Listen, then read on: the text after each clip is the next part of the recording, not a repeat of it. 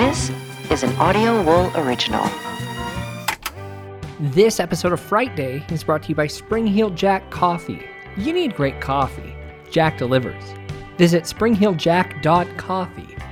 Hey guys, thanks so much for listening. If you'd like to support us, please go to patreon.com/Fright Day. Come on, demon. Come again.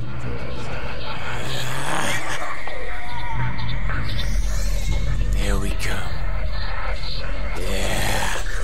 Come out, wherever you are!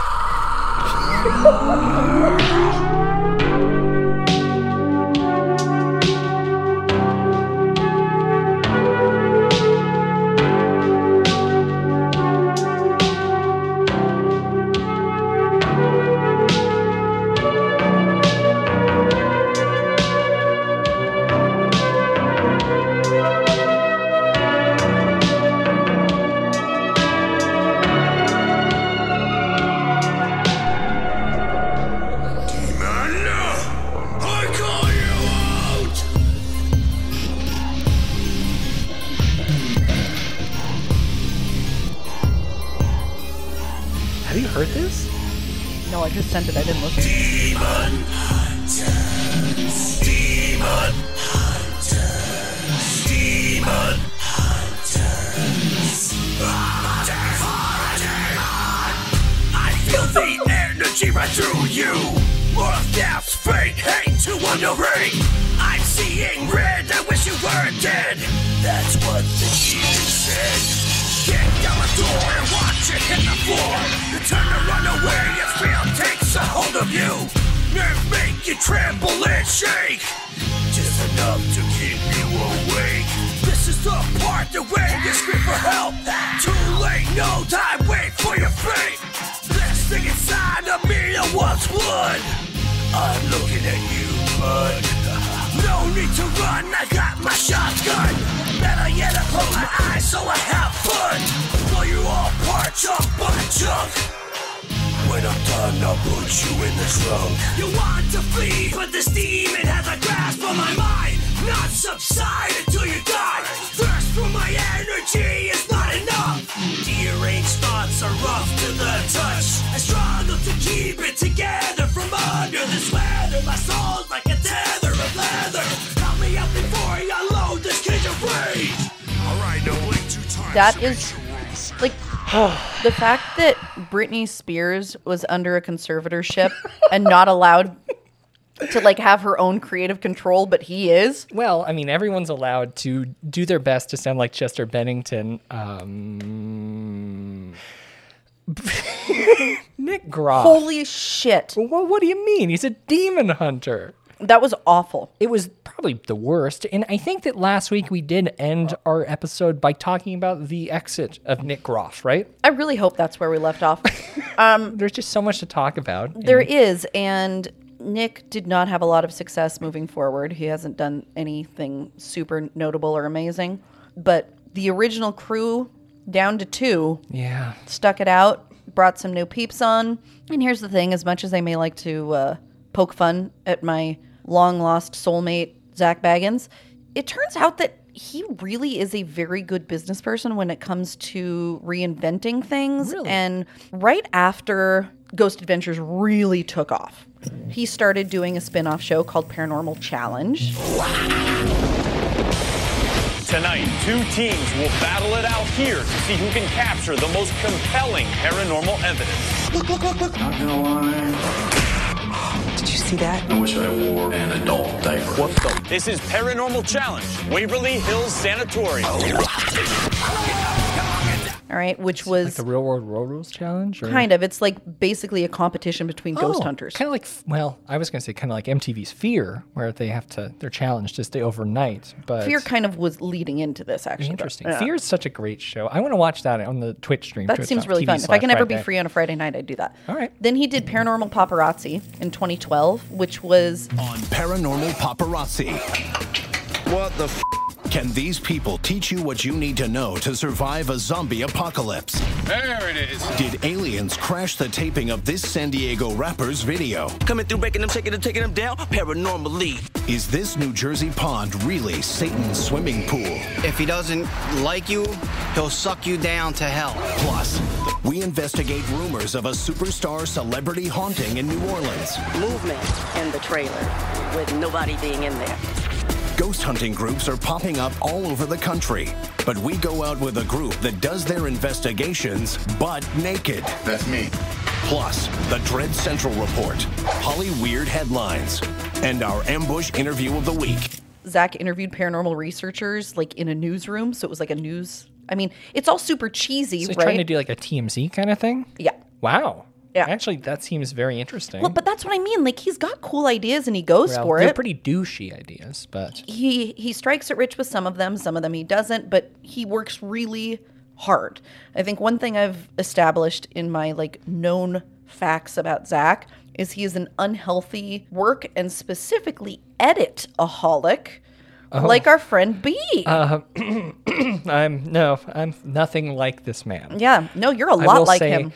You know who I think is a lot like Zach, as I'm learning here? The gentleman I talked about in episode 1, Guy. Oh yeah, we got a story about him. Do you want to read that? I mean, I don't know. I think that was a personal email just sent to you to convince you of the goodness of the heart of Guy Fieri. Right, and you know what? I may actually save it for like a Happy Sunshine on a True Tales episode. That is I kind may of a fun try and little- but it was a cool story. But I guess I'm saying that because like Guy, he didn't just do Diners, Dine-Ins, and Drives and He Guy's branched Grocery out. He Games. diversified. He did Guy's Chance of a Lifetime. He's got Guy's Big Bite, Rachel versus Guy, Celebrity Cook-Off, Guy's Ranch and Kitchen. So many things. But maybe that's just the way of the reality TV star. Way of the world, way of the world, Well, way of the future, way of the when you- future. okay. Leonardo DiCaprio Unaware of can what. play anybody. In terms of business acumen, I can't say that Baggins is a genius, but I can say he works really hard, and he's one of those people who has been lucky that his work has yielded some positive results at quite a few different points in time. Now, go ahead. I mean, I don't know. When do you want to talk about the failings of his former business partner, Nick Groff, the gentleman who we just heard open the show? I mean, you're right. Here's what I think we should do. So really the rest of the episode is going to be mostly about Baggins and his trajectory and his personal endeavors. So I think we should probably pause for a minute and we should do just a little bit of time dedicated to his two most significant business partners, Nick and Aaron. So let's start with Nick. You actually sent me an article that you wanted me to talk about. We did say he left and he had some failed attempts at shows. I am very sorry. Normally that's you, not me. I'm sorry. I will do mine as well. Very similar to the format of Ghost Adventures. He had, what was it, Paranormal Lockdown, the music career, obviously taken off, skyrocketing. But he also had a show on Destination America called Ghost of Shepherdstown. And I don't know too much about this place.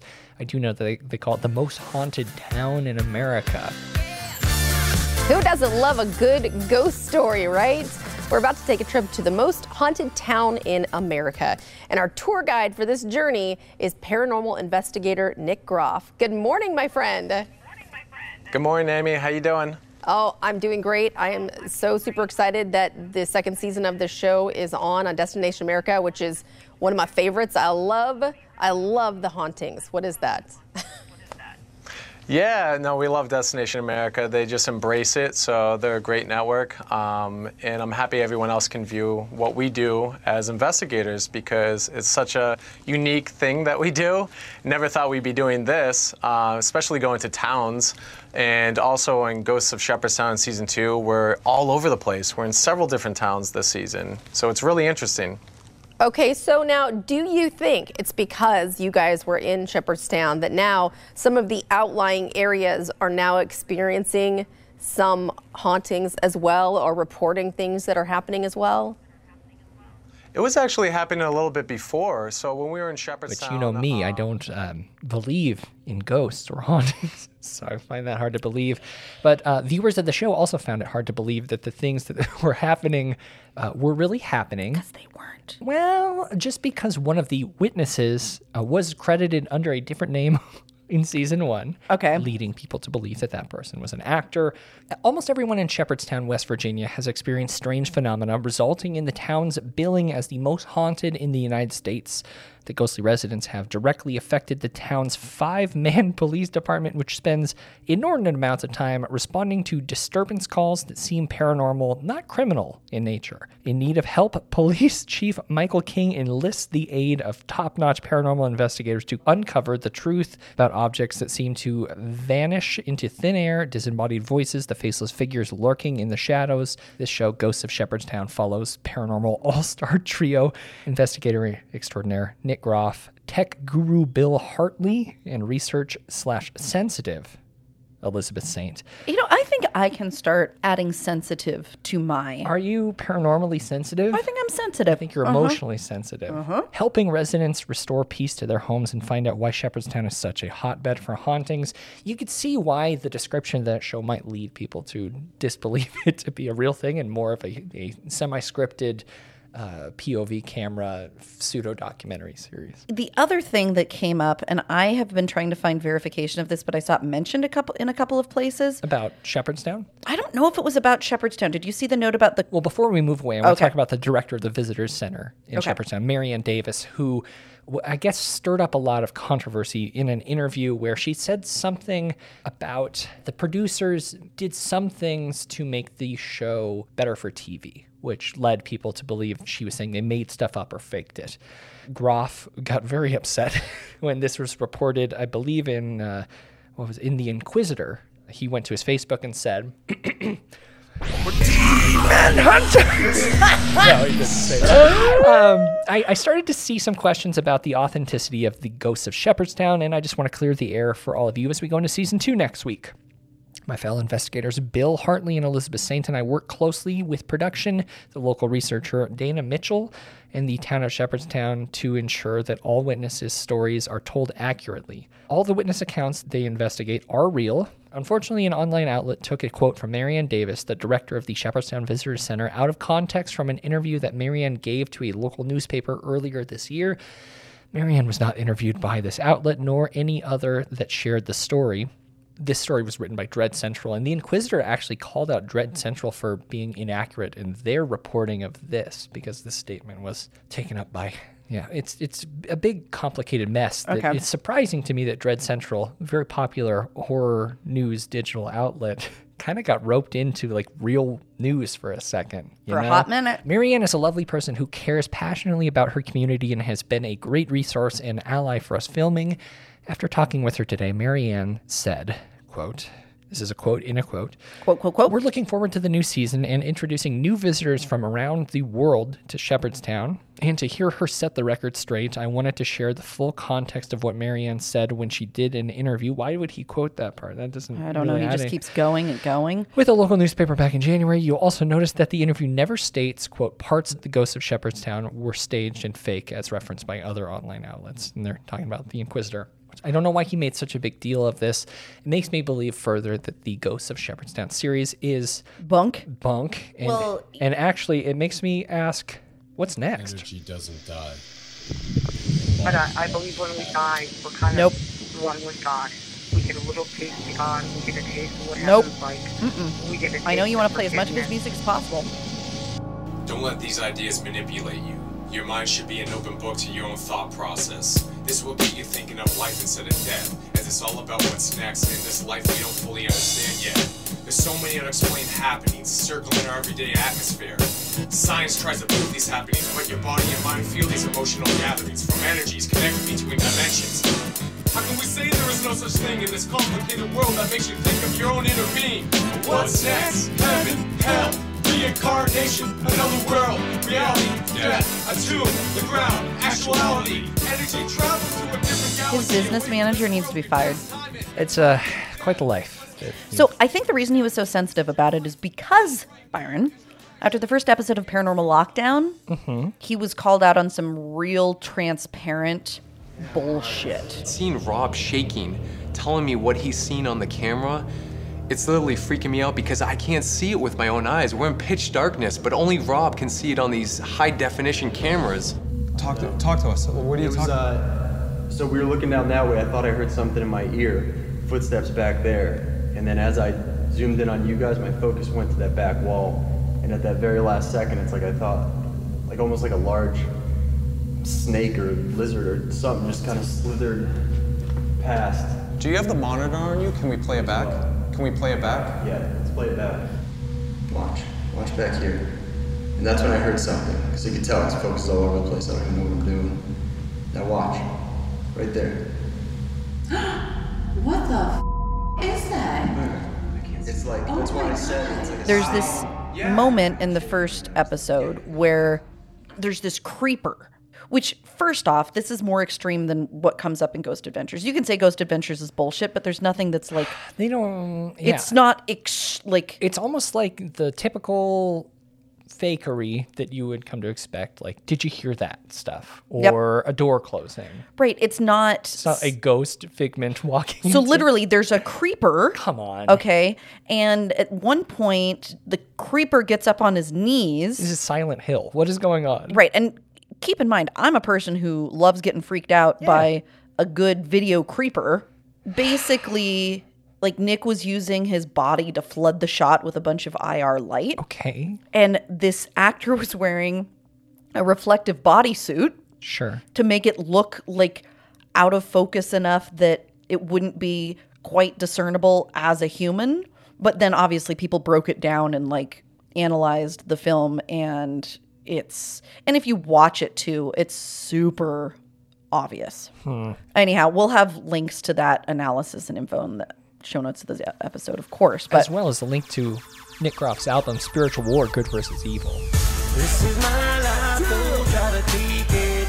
This is my life, don't try to fake it. This is my life, you'll never take it.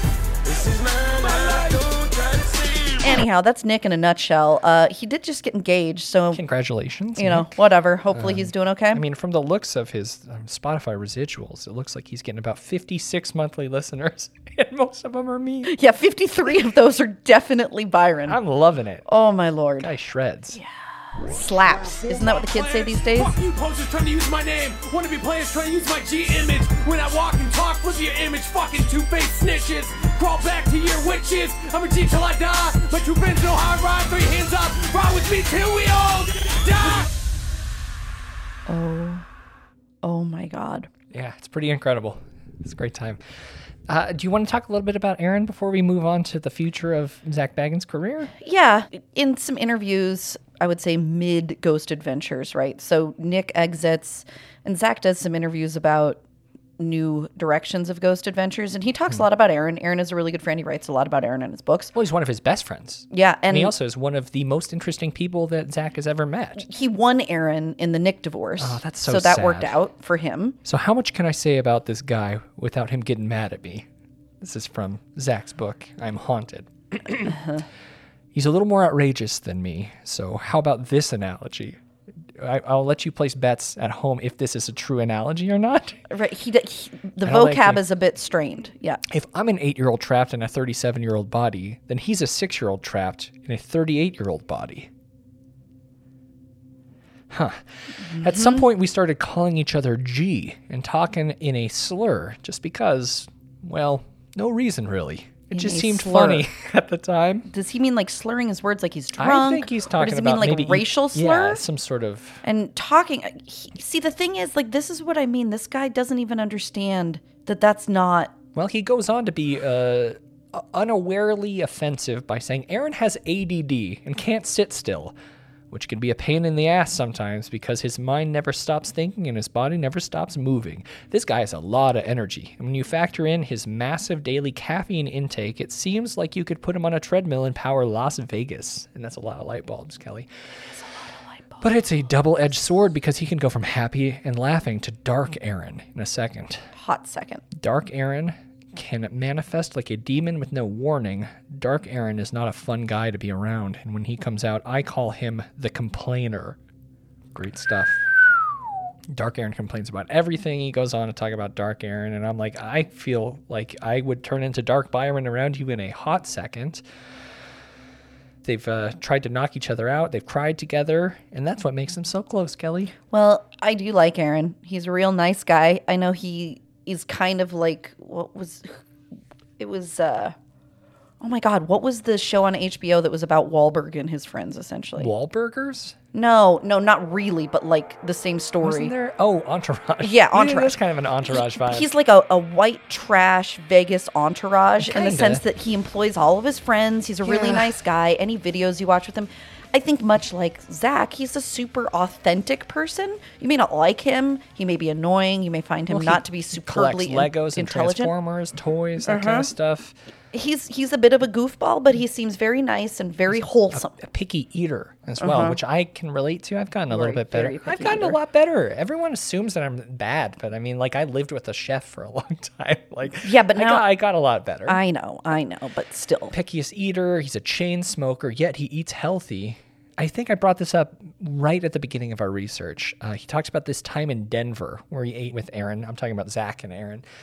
He arrived to eat at a grill, and Zach's elbow accidentally grazed the bread on his plate. And then Zach goes on to say, like an unintentional boob graze at a crowded bar. Yeah. There are so many unintentional, offensive references in all of his writing. In this opening paragraph, he's talked about using G, he's talked about ADD, and then he talks about unintentionally grazing a boob, like that's an acceptable and common act for people to be doing. Great stuff. Aaron threw the bread away because it was contaminated by Zach's elbow. Yep, Probably because it Zach's was. elbow is always touching other people's boobs, you know? Yep. Yeah. Very interesting guy. Aaron. Do you have anything else to talk about with Aaron? Other than he's definitely Zach's ride or die. Yeah, because best buddy. he's still hanging in there. He's kind of fit, like you said. Like, Well, I don't know that he's fit, but he's a lot thinner. He's very Goodman-y. He looks like a deflated balloon version of his former self. yeah, well, he's So all good for him. I'm organic. sure his heart's Yeah. really appreciating that. That's great. Good Okay. choices. He may not be as entertaining as a clown to us, but good for him for prioritizing his own health and well-being. Yay. Do you know anything about the rest of the crew, though? The new ones. The unsung heroes. They've been there the whole time. They just don't get talked Well, about. no, they haven't been there the whole time because originally it really was just the three of Well, them. yeah, these are new folks. Is Billy Tolley? Do you know anything about him? I know that he's one of the core newbies. He met Zach on MySpace, which is pretty fun. Oh, Zach dated. Well, we'll talk about that later. Oh, yes, we will. He had an OCD-like obsession with EVPs. Yeah, see, OCD and ADD are actual things. Yeah. And using them as off-the-cuff descriptors for somebody who doesn't actually have that is not very cool. The problem is I can't, I know he's not doing it intentionally. No, he's just very stupid. He's very dumb. But this guy, Billy was a Las Vegas club DJ, but also does really good work with audio and video. So Zach made him part of the Ghost Adventures crew. There's this other guy, an audio tech named Jay Wasley, and his wife, Ashley. They're a part of the production team, but also good friends of Zach. Jay is, he calls him a I wouldn't be surprised at all. No. I bet that was in it, and the editors were guarantee like, you. no, we can't run this. We have to. They're just saying he's a good guy, and he helps Zach when he gets depressed, which is pretty nice. Jay's can kind of talk Zach out of his very frequent, what do we call them when he turns into what I guess dark Zach? Possession-induced rages? You know what I just thought of? We're getting close to something. And they wanted us out of here. We are getting close to something, man. And I just got that feeling in my head that we're about to discover something here. Yeah. Nick, you're right, bro. Dude, I don't know what's wrong with me. I don't even want you to film this right now. All right, I'll stop. Dude, I'm crying, dude. What? I don't know why. We can't leave this area. There's something here. We can't leave until we figure this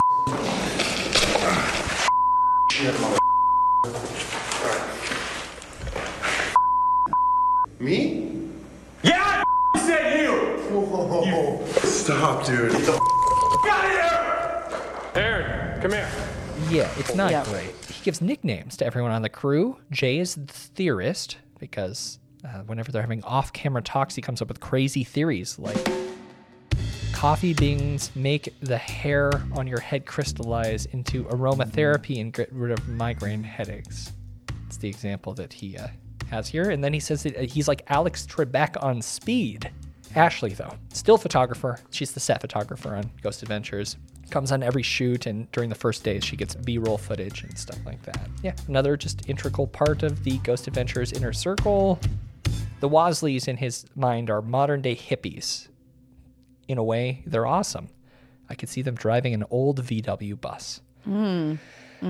So, we talked a little bit about more of the crew, I guess, but... This is, at the end of the day, about Zach. And Zach has undeniably been kind of the very willing and persistently in front of everyone else lead for the show. Some people say that that's bad. Other people say that that's good. Whatever. The point is, Zach at least acknowledges Aaron's contribution. Clearly, there's a lot of bad blood with Nick. And so... You know, like, for example, when he wrote I Am Haunted versus when he wrote dark spirits, dark world, dark blah, I love blah, blah. We've given up. Like, we're like, yeah. Well, so these books, post-Nick, it was Dark World, it was Into Dark the Shadows World. with the lead investigator of Ghost Adventures. Okay, so in that, he acknowledges his original 3, and in I Am Haunted, it's like Nick never even existed. It's very interesting. It is really strange. Yeah. That's the book I started with. You started with Dark World. And, Yeah. It's a different conversation. Yeah. We knew that Zach had hit it big after doing a couple more little side projects like Ghost Adventures Aftershocks. The last several years, we have explored many locations. We have met hundreds of people. Many who have been deeply affected by our investigations. Are these dark spirits still plaguing these places? And harming these people? We all have to live! It's time to find out. This is Ghost Adventures Aftershocks. Where 2/3 of the core original Ghost Adventures crew interviews former guests, kind of talk about it's almost like, what was that show about The Walking Dead that was on after The Walking Dead? Talking Dead? Yeah, it's like that, except it stars Zach too. So he did that for a while, and people seem to have enjoyed that. Then It's like our after show, Fright Night. I think that one's trademarked. Damn it. Sorry.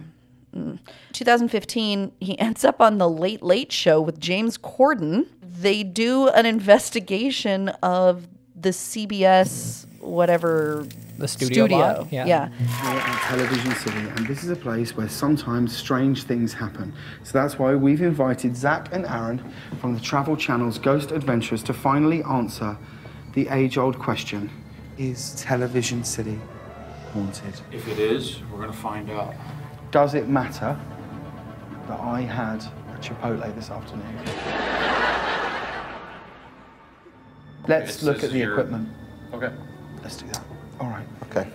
What was that? Oh, it was us. It was we. Was it? Okay. This is our nerve center. This is Jay Wasley and Billy. Hey, man. How are you? Hey. When we're in there investigating, we're going to have 4 cameras watching our every move. Okay. But while we're investigating, we do have some devices that we're going to use to help us elicit spiritual activity and try to open up doorways.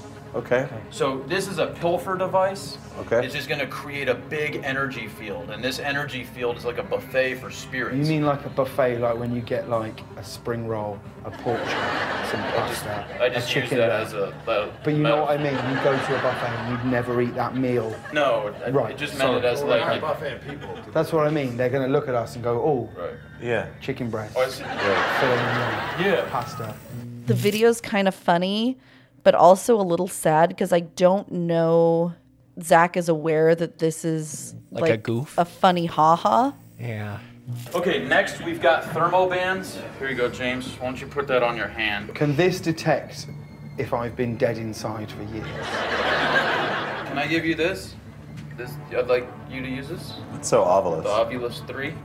So there's a word database in here. When we start going, if you could ask the spirits questions and they can answer you with words. So all ghosts speak English? No, we've got a lot of ghosts that speak all the different languages, and we have to learn the languages. Does it come in different languages? No, just English, which is a good thing.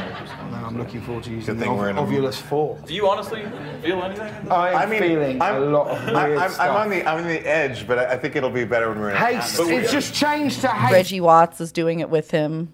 Obviously. Montanan Reggie Watts. Which is so weird. Love it. Great guy. He is, but like very weird that we get to claim him. And he's got a blow up Ghostbusters like backpack. It's pretty funny. It's saying, come and... Right, let's go. All right, let's go. So this goes on for 8 minutes. Oh, buddy. I kind of like him playing it straight, though. It's way funnier for him to not, like, because he's not a comedian. I've seen so many times where, like, normal people go on a comedy show and they try to, like, riff with them, and it fails. Here's the thing. I'm going to give Zach the benefit of the doubt and say that he was playing the straight man, and he knew it was a funny ha-ha. You would hope. He's on a comedy show, late night comedy show. Yeah, exactly. The next big thing that happened to Zach is something we covered on the show. Demon House. Oh, okay. Yeah. Been here long enough. I came to kill, I'm going to kill now. The Ammons haunting case. I'm Zach Bagans. I'm one of the world's leading researchers on ghosts and demonology. And this film is cursed. A story about a demon possession makes international news. Now look at one of the most documented cases of demon possession and exorcism in recent history. The next day, over the phone, I buy the house, sight unseen. In my 37 years of police investigation, I've never run into anything like that before. I just got the keys to the demon house. You think it's dangerous for me to be in that house? I wouldn't be there. She had holes in both her wrists, just like little cuts. They called 911. They called 911. They did. There was an unidentifiable voice. I only heard it on the recording. Who in there? Something came back. I don't know if it was that demon, but something came. I put the crucifix on her head. She began convulsing. There was a 6 engraved in our back. I hear you in certain... Indiana, Gary, Indiana. And Zach bought the house. He tells very interesting stories about how we went in and there were squatters, and then there was this lady who dropped by who used to live there. Something terrible then happened to her after visiting, and they shut down production. There are all these stories about it. Hundreds of demons supposed to be in this house? Yeah, it was supposed to be like the worst ever. Yeah. Well, remember, the footage was cursed. Like there's a literal warning at the beginning. There is about watching it. When we covered this way back in, it must have been 2018. I don't remember the episode number off the top of my head. Remember the image I showed of my friend I watched it with and his rash that appeared that looked exactly like a Baphomet? I do remember that. That was actually weird. Like that was one of those times where I was like, this is well, and Zach tells a story in the movie, which he told in all the interviews when he was talking about the movie too. But right before he went to investigate this house, right before he heard about the house and bought it, he had a dream about a satyr. Like a word problem? No. That's the satyr square. Yeah, I love the satyr square. Thank you. That was actually one of the most underappreciated episodes ever. Well, because it's a visual thing. It's I very love hard to it. talk about, I don't even care. Episode 155 was Demon House, by the way. Apparently, then this demon, he got a warning from one of his spiritual buddies. Be careful with this house. There is a demon there, like a goat man. He's very powerful. So Zach, supposedly after this investigation... And you sounded like you're very confident in his beliefs. Well, I do think there was something spooky about that house. There were enough testimonies from reputable humans with like normal careers that stood a lot to lose by doubling down on saying that that's what they saw and what they experienced. Really horrible things involving kids, so I don't love that. But after he did this investigation, correct me if I'm wrong, Byron, but he bulldozed the house. Yeah. Then took the dirt from the house and brought it back to the haunted museum. It's a little bit more than just the dirt. They brought the remnants of the house to his museum in Las Vegas. They recreated, I believe, the staircase and made it look like the basement. So that you can enter the demon house basement in the museum. And there are huge warnings in this haunted museum about going into that specific location because there have been, and sometimes it's just shut off and they won't let anybody in. They always fucking say that though. I know. God, are we going to talk about the Dybbuk box? Because that's one that I'm upset about, and I don't know when in your. We're going to talk about it, but just briefly. Right. So this was a big deal for Zach, and was this the cause of his eye issues? Yes. Though? So he says that after this, He had a permanent eye issue. The doctors said they could do surgery on it, but there was a chance that during the surgery he would go blind and he could never do that. So he's just going to live with it, but it's really bad. It was like a weird neurological attack that he received by the demons, right? And it left him with blurred vision and headaches or something. Yes, that's why he's always wearing his brainy glasses. His weird wraparound Oakleys with clear lenses. They aren't wraparound. I got to be nicer about that. Be nice. But yeah, Be I mean, nice. that's what happens when you enter a portal to hell, you know? Like, yeah. Hey everybody, it's me, Zach Bagans. You may know me from host of Ghost Adventures on Travel Channel. But, you know, I've been busy at work for the last few years building this mysterious place, the Haunted Museum in downtown Las Vegas. I have been collecting oddities, haunted artifacts, cursed objects, and this is where my collection is going to be showcased in the 1938 historic, mysterious Wingert Mansion in downtown Las Vegas. Some of the objects are known as the most haunted objects in the world. So I can't wait to meet you. My spirits can't wait to meet you. And October 2nd, the doors to this haunted, mysterious, haunted museum will be opened here in downtown Las Vegas. This is a kind of a true crime exhibit. What these killers did is very dark. What is real? No question are these real-life monsters. Zach Bagans shows me his room of controversial memorabilia, or murderabilia, from some of America's most notorious serial killers. Where I actually held the brain of John Wayne Gacy, the killer clown. Zach recently unsuccessfully tried to acquire part of John Wayne Gacy's brain. He does put on display the clown paintings done by the man who, in the 1970s, raped, tortured, and murdered dozens of boys and young men and masqueraded as a clown at parties. Loved ones of victims made sure other artwork was burned and destroyed after his 1994 execution. Other bizarre mementos, a painting of Charles Manson with his eyes painted with his ashes. It's in a display. Yeah. People are coming to the museum to see it. Some would say this is glorifying it.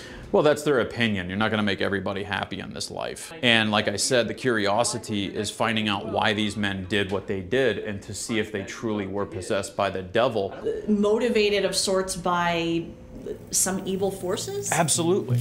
We mentioned briefly, but he opened up this haunted museum in Las Vegas, which again, I think he genuinely believes in all of it, but it's become like, you know, in the Conjuring series, the Warren couple's storage of all of these haunted artifacts. Yeah. It's become that, but he's charging people to go through it. Well, I think the Warrens charged as well. It Well, wasn't maybe like- they did. Yeah. But the Warrens did not have it set up like he did. He's much more This is a Vegas-y about business. it. Like, it's this a is- legit big business.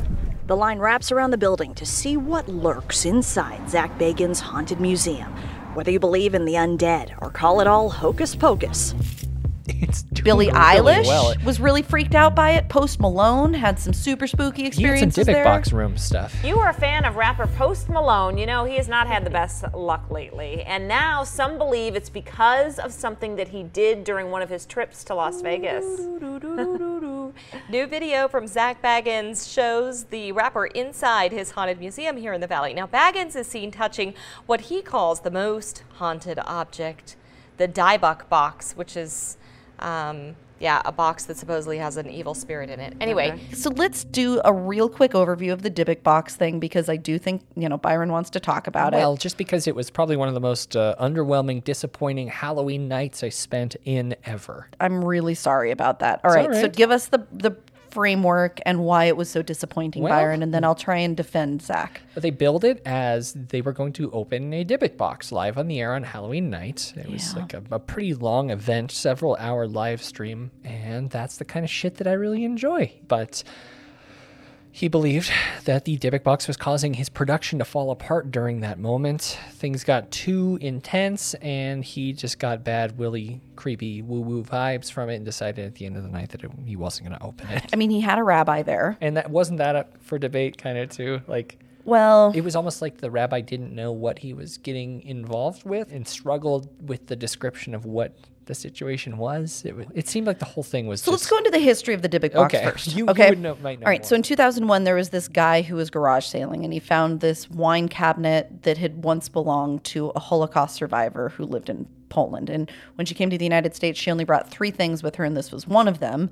The granddaughter of this Holocaust survivor who had just passed away said, "Oh, I see you bought the Dybbuk box." And the guy at the garage sale, his name was Kevin Mannis, which is not super relevant, but he had never heard of that before. Had I been there, I would have told him. The girl said, "Oh yeah, my grandma always kept it shut and out of reach because there was a Dybbuk, Jewish folklore, evil, restless spirit inside of it." Warned Mannis to never open it because if it was open, bad things would happen. Obviously, he didn't listen. So then supposedly, Mannis took the box back to his shop and was going to restore it and then give it to his mom for her birthday. Opened the cabinet, found a series of strange objects. So 2 U.S. wheat pennies, one was 1925, one was 1928, 2 locks of hair, a dried rosebud, a 4-legged candlestick, a golden wine cup, and a granite sculpture inscribed with the Hebrew word shalom. The Shema, a prayer considered to be one of the most important in Judaism, was carved on the back of the cabinet. So he gave the box to his mother, Ida, on Halloween. In the TV. Get it to her on Halloween. I don't know. Like this, who knows, right? Sure. In an interview on the TV series Paranormal Witness, the grandmother describes feeling a cold breeze from the box as she opened its doors and experiencing pure evil coming out. Then she had a stroke.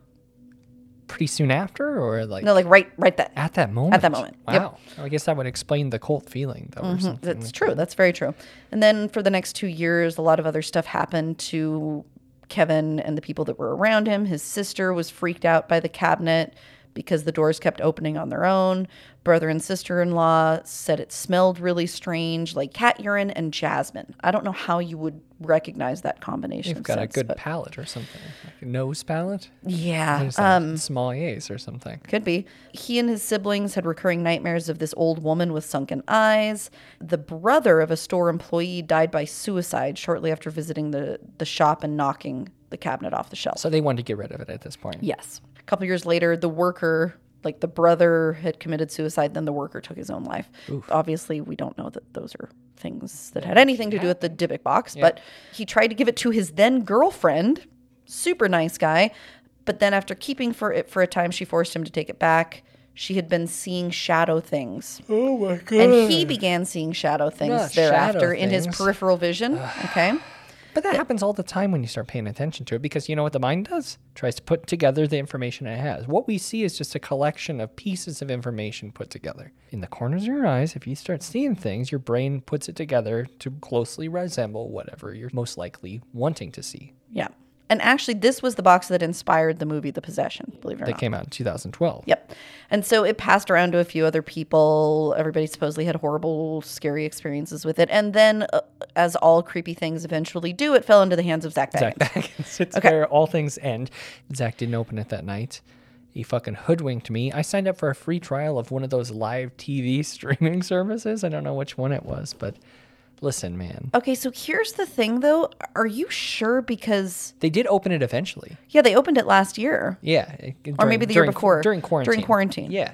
Yeah. And he actually felt pretty positive about the feelings. It gave him a warm, good feeling when he opened it. Well, and supposedly when he opened it, Baggins said he heard this voice say Kevin, referring to the original owner. Okay. Right? And evil, and then heard a child's voice.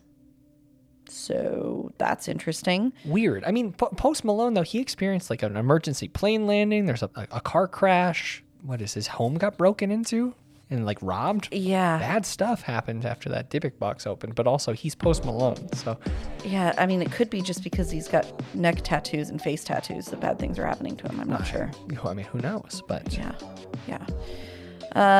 So yes, he writes about this, and he says that there was something that made him realize it was not okay to open the box on that night. He got me, and I don't like it. I know. I'm really sorry. The museum has more than just the Dybbuk box and the very lovely basement replication of the Demon House. Tons of spooky stuff in there. He's got James Dean's car, or pieces of James it, of Dean's course. car. Yeah, Jack Kevorkian's murder van. Yep, he's got lots of haunted I dolls. want to rephrase that. Assisted suicide van. Thank you. He's got lots of haunted dolls. He has that, I don't know if he has the Trump statue on display that we talked about, but he owns it, which is interesting. It's a tourist destination that people come from miles to see. A lot of people. It's a big deal. It's a really big deal. Like Eli Roth's horror thing that he was doing that closed, the one that was offering like horror-themed weddings. You remember that? No, but this explains why he teamed up with Baggins to do a new series, because he was like, well, clearly Baggins is doing this better than me, so let's team up. The Goratorium was what it was called. Eli Roth's Goratorium. Like Eli Roth. How do you like Zach Baggins and not Eli Roth? Because I think Eli Roth is phony and Zach Baggins is not. Well, all right. Well, here we go. They are currently hiring people who want to give tours at the Haunted Museum if you're looking for a gig. And you're in the Vegas area? Yeah. Well, that would not be me. So let's talk about what everybody's been waiting for. Zach's personal life. We've all been waiting for it. Is that right? Let's be honest. Okay. He's very, very private. It is really hard to find information. But one of the women we know he dated was the former queen of MySpace, who tragically died a few years back. Who is this? Christine Dolce. She was also known as Forbidden. With a capital B or a capital N? And a capital F. FBN. I guess, yeah. Yep. I just Forbidden. Hey, what's up? This is Christine Dolce here, aka Forbidden. I am here at the 2-year MySpace party concert, getting ready to party. Woo!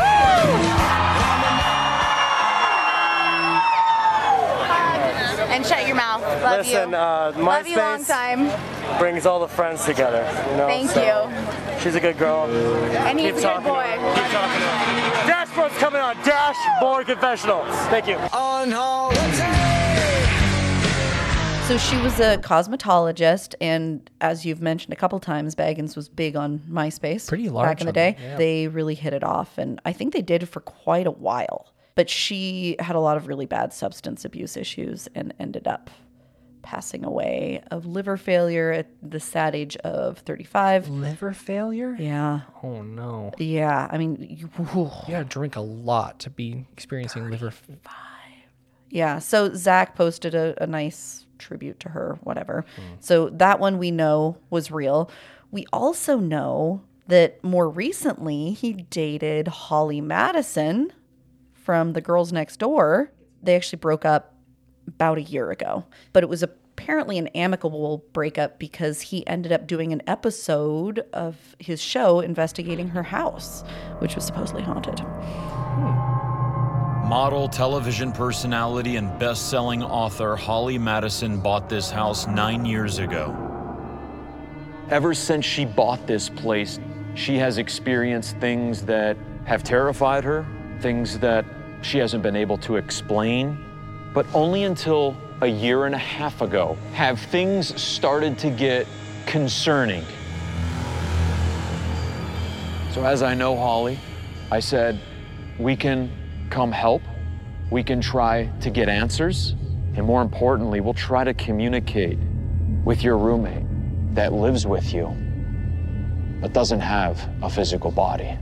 The way that Zach speaks about women is very similarly off-putting in, I'm sure, unintentional ways to the ways he speaks about many things. So we're just going to go straight to the horse's mouth. Here's a quote from his book. Some guys say, all my exes live in Texas. For me, all my exes get haunted and freaked out by evil spirits. It's the nature of dating me. That's shockingly less offensive than I was expecting. Okay, over a period of 2 years, every girl I dated was affected by the spirit attachments I had during that time. I see what he's doing, actually. I couldn't help it. Dealing with women is hard enough. Demons make it nearly impossible. As night falls, I talk to Holly in her backyard. Hi. Hi. So, when did you realize there was something going on in your house? Almost immediately when I bought it, I started hearing strange noises that I couldn't explain. It wasn't like the sound of a house settling or anything. It would be, like say I was upstairs and I would hear a sound that sounded like something really heavy fell down in the kitchen. And I would go look and nothing fell down. So that's how it started? That's how it started, but it wasn't until about a year and a half ago that things really started to pick up. It would be things like I'd be asleep in the middle of the night and my door would like burst open. and it would be loud enough that it would wake me up in the middle of the night, and I'm usually a really heavy sleeper. And I'd be so scared because I thought it was an intruder. I thought somebody got past my alarm somehow, and that's when it gets scary for me. It's in the middle of the night, Yeah. and you have your door slam open like that, enough to wake you up. I don't know. I don't know if most people could even sleep in that room after that happening. I would be terrified. I mean, here's the thing, Byron. Question number 1. What guy in his late 30s, early 40s dates more than a few women in a 2-year period? I'm not a normal person to be asking that question to, because I mean, I feel like that's weird. Well, don't date shame people. No, but like in interviews, he talks about this too. Like, he gives a lot of impressions that he dates a lot of women. I don't know. He's also a celebrity. Celebrities date a lot of people. I guess, but what's weird is if he does that, how is there so little to be found? Like, why aren't there more? Well, there is one podcast, which we'll put, I don't know if you want to, but where a woman comes on who speaks about her brief romantic involvement with Zach. And we're going to get more into that in a minute. But does Holly like horror movies? Now she does, yeah. I just saw this very shocking future ghost fact here. She was in one of the most underrated early found footage films called The Last Broadcast back in 1998. Oh, yeah. I remember that. That's so strange. Oh, that is strange. Really strange. But yeah, she loves the spooky things. Yeah. I'm also pretty curious to know what she says about in that new Secrets of Playboy thing. Have you been following the I've heard about it, but I haven't been following controversial things coming out about the Playboy Mansion, which is like not surprising super surprised. at all. Yeah. Woo, totally surprising. She was pretty heavily involved in the Playboy community. Was she a girlfriend of Hugh Hefner? Well, she was on that show. She was one of the 2 girls or 3 girls that lived with him and had the reality show about it. There was a point in time, I don't know, 5 or 6 years ago, where Zach consulted with a spiritual healer because so many weird things had been happening to the women that he was dating. And he discovered that he had 2 spirits attached to him. One was a possessive female spirit. Oh, no. And one was a demonic entity. And then another healer told him the exact same thing, so that second opinion was enough for him to decide it was absolute truth. He claims that his exes have called him after they break up to tell him that they've had terrifying spirit experiences at their homes. And a couple years ago, it was really intense. Would you call these booty calls? I mean, honestly, it's a great joke, Byron. But I was wondering, because he talks about going to their house to try and help them. This seems... Here's another quote, just because, all right, the first girlfriend had a serious problem, and I had to go to her apartment because things were getting so bad.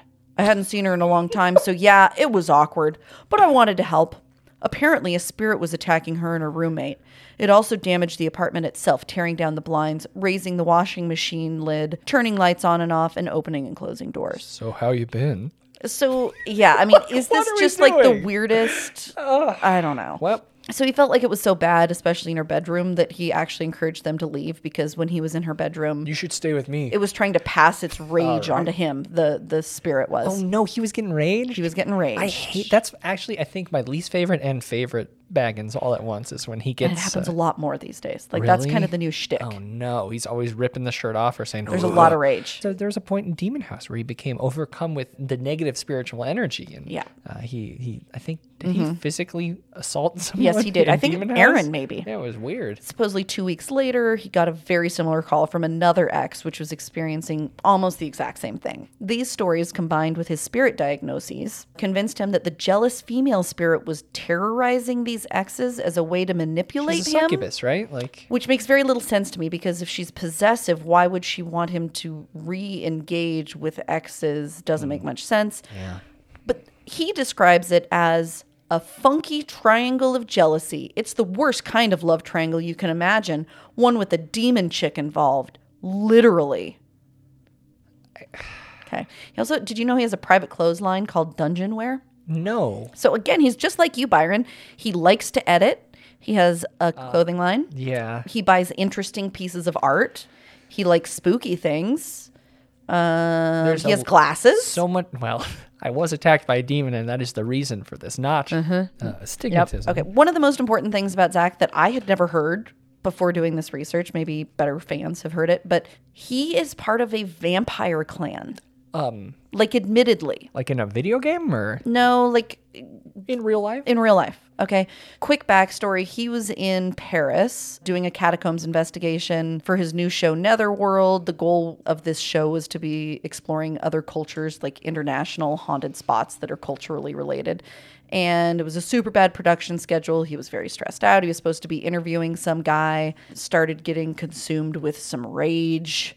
I don't know. There was some incident in Paris with a food cart operator who pulled a knife on one of his crew people.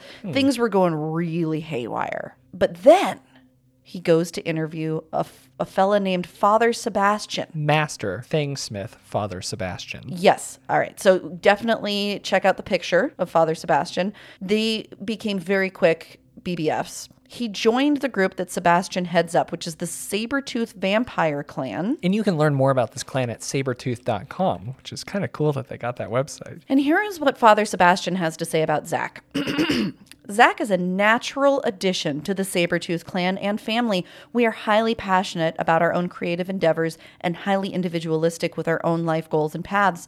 What makes the Sabretooth clan strong is this diversity of individuals inspiring each other and not competing. Hi, this is Father Sebastian here. I'm doing the ALS Ice Bucket Challenge. I got called out by some of my fans. Sadly, I couldn't get a bigger ice bucket into the catacombs. We're in the Paris catacombs, 90 feet under the city, below the metro, below the subway. Some of my buddy Zach Baggins fans emailed me today saying that they tried to get him to do the ice bucket challenge, but he didn't respond to their emails or Twitter thingies or anything like that. So I'm going to do it, and I'm calling out Zach Baggins. Here we go. Holy fuck! Zach is an inspiration for each individual to truly be who they are and find their own vampire gifts and follow them intensely. So he has fangs. Apparently he went through this procedure called the White Rite. I don't know what that is. It sounds vaguely like a KKK induction. Little white supremacist. They should come up with a different name for that for sure. Father Sebastian makes teeth for a lot of folks. Fangs. Yeah. And so he made Zach's fangs. Kelly. Yep. And Zach has his own fangs. Hi, this is Zach Bagans, and I just got my fangs from Father Sebastian. I'm an investigator, I'm a host, I'm a detective for all things dark, for all things Netherworld. Cool. Well, let's look at your fangs. Fuck yeah. And is a very devout member of the Sabretooth. What's the first thought that comes to your mind? This is me. This is me. It just feels right and complete. Happy, seductive. This is awesome. It's an honor for these to be made by not somebody that's just a makeup artist, but somebody that is actually... Well, and you know where people who have these fangs might meet up? Oh, God. At an event put on by Father Sebastian in Los Angeles. It's actually taking place on the 20th. No, you cannot go. It is called the Endless Night Vampire Ball. Nope, you cannot go. I think I have to because... You cannot go. It's only $85 plus $3.87 fee, of course. What? That's the smallest and most random fee I've ever heard in my life. But I mean, there's couples for $99. You want to go? No interest. VIP.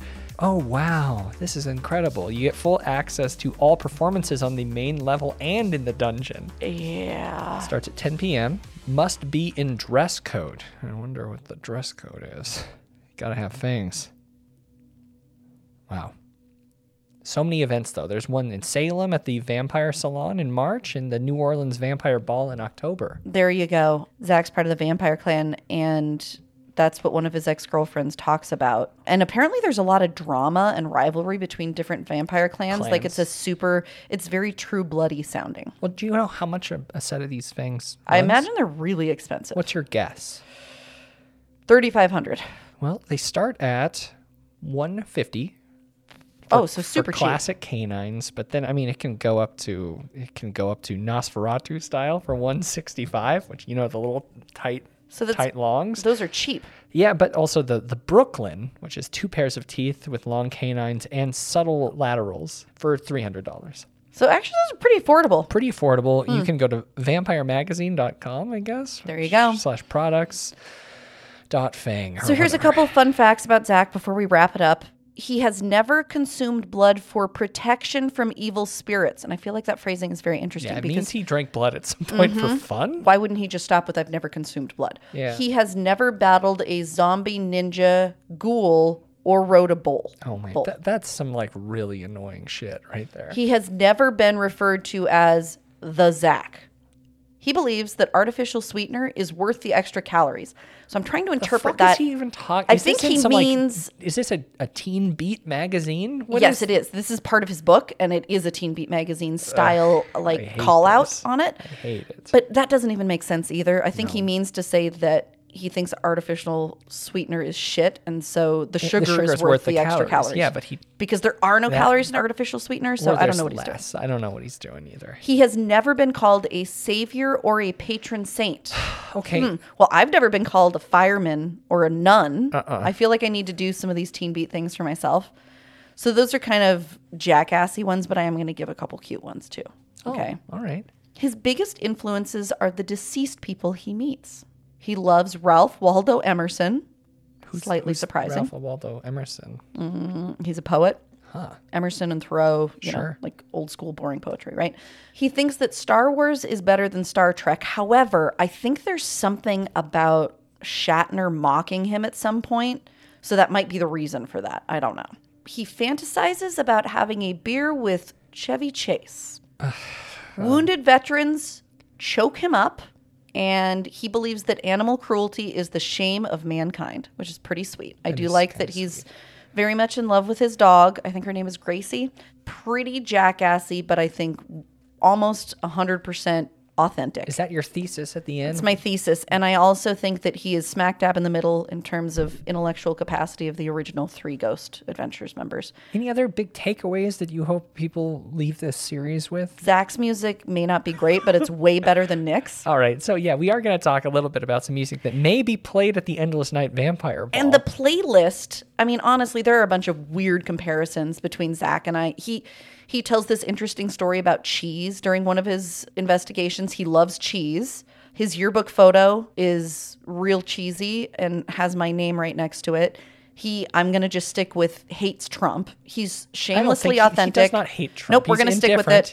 We're sticking with it. He said it several times. We're sticking with it. No, he just didn't say specifically. He said, I hate politics. Yep, therefore he hates Trump. No, well, all right. We'll he's shamelessly authentic just like me, but he is, I must say, a better musician. So you think so? Yeah, for your ears, everyone, please enjoy. What one do we want to go on? I'll let you pick. Oh, Immortal Portal, is that your favorite? In My Dungeon? So what about Poor Pearl? That one isn't him as much as it is this weird folk song about one of the ghosts that they've investigated. So I really think we should do that one. Yeah, I don't know. What about Demonator? I don't know. You pick. I'm leaving it up to you. Just so people know, this isn't just Zach. It was actually a collaboration project that he did with one of the founding members of the Belgian electronic music band Lords of Acid, Praga Khan. Let's go out within my dungeon.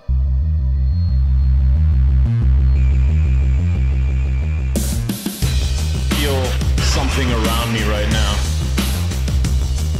And I'm sitting down in my dungeon. You're standing right next to me, aren't you? Hachi. You like fucking with me?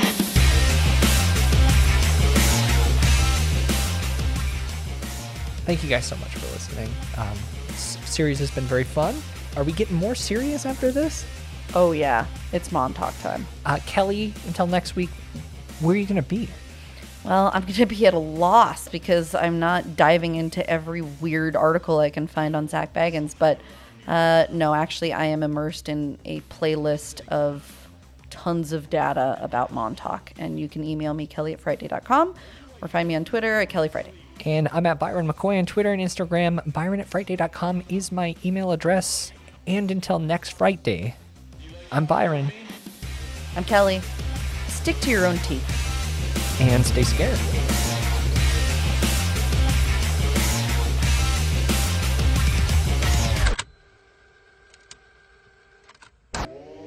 On this week's episode of Behind the Screams, roses are red, violets are boo. Love is in the Scare, folks. It's a very special Valentine's Day edition. Available early, Monday, February 14th at patreon.com/Friday or cult.frightday.com. Join the FDS now to get access to over 60 episodes of Behind the Screams, as well as bonus episodes of Byron's Serial Corner, The Writer's Room, Toast to Toast PM with Wine Kelly, Captain Kelly's Cryptids and Conspiracies, as well as the first 10 episodes. Cult.frightday.com. We'll see you Wednesday.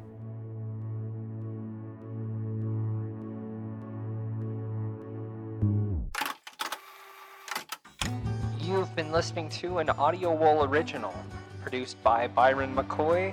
Theme music provided by Cemeteries. For more programs like this, visit audiowool.co.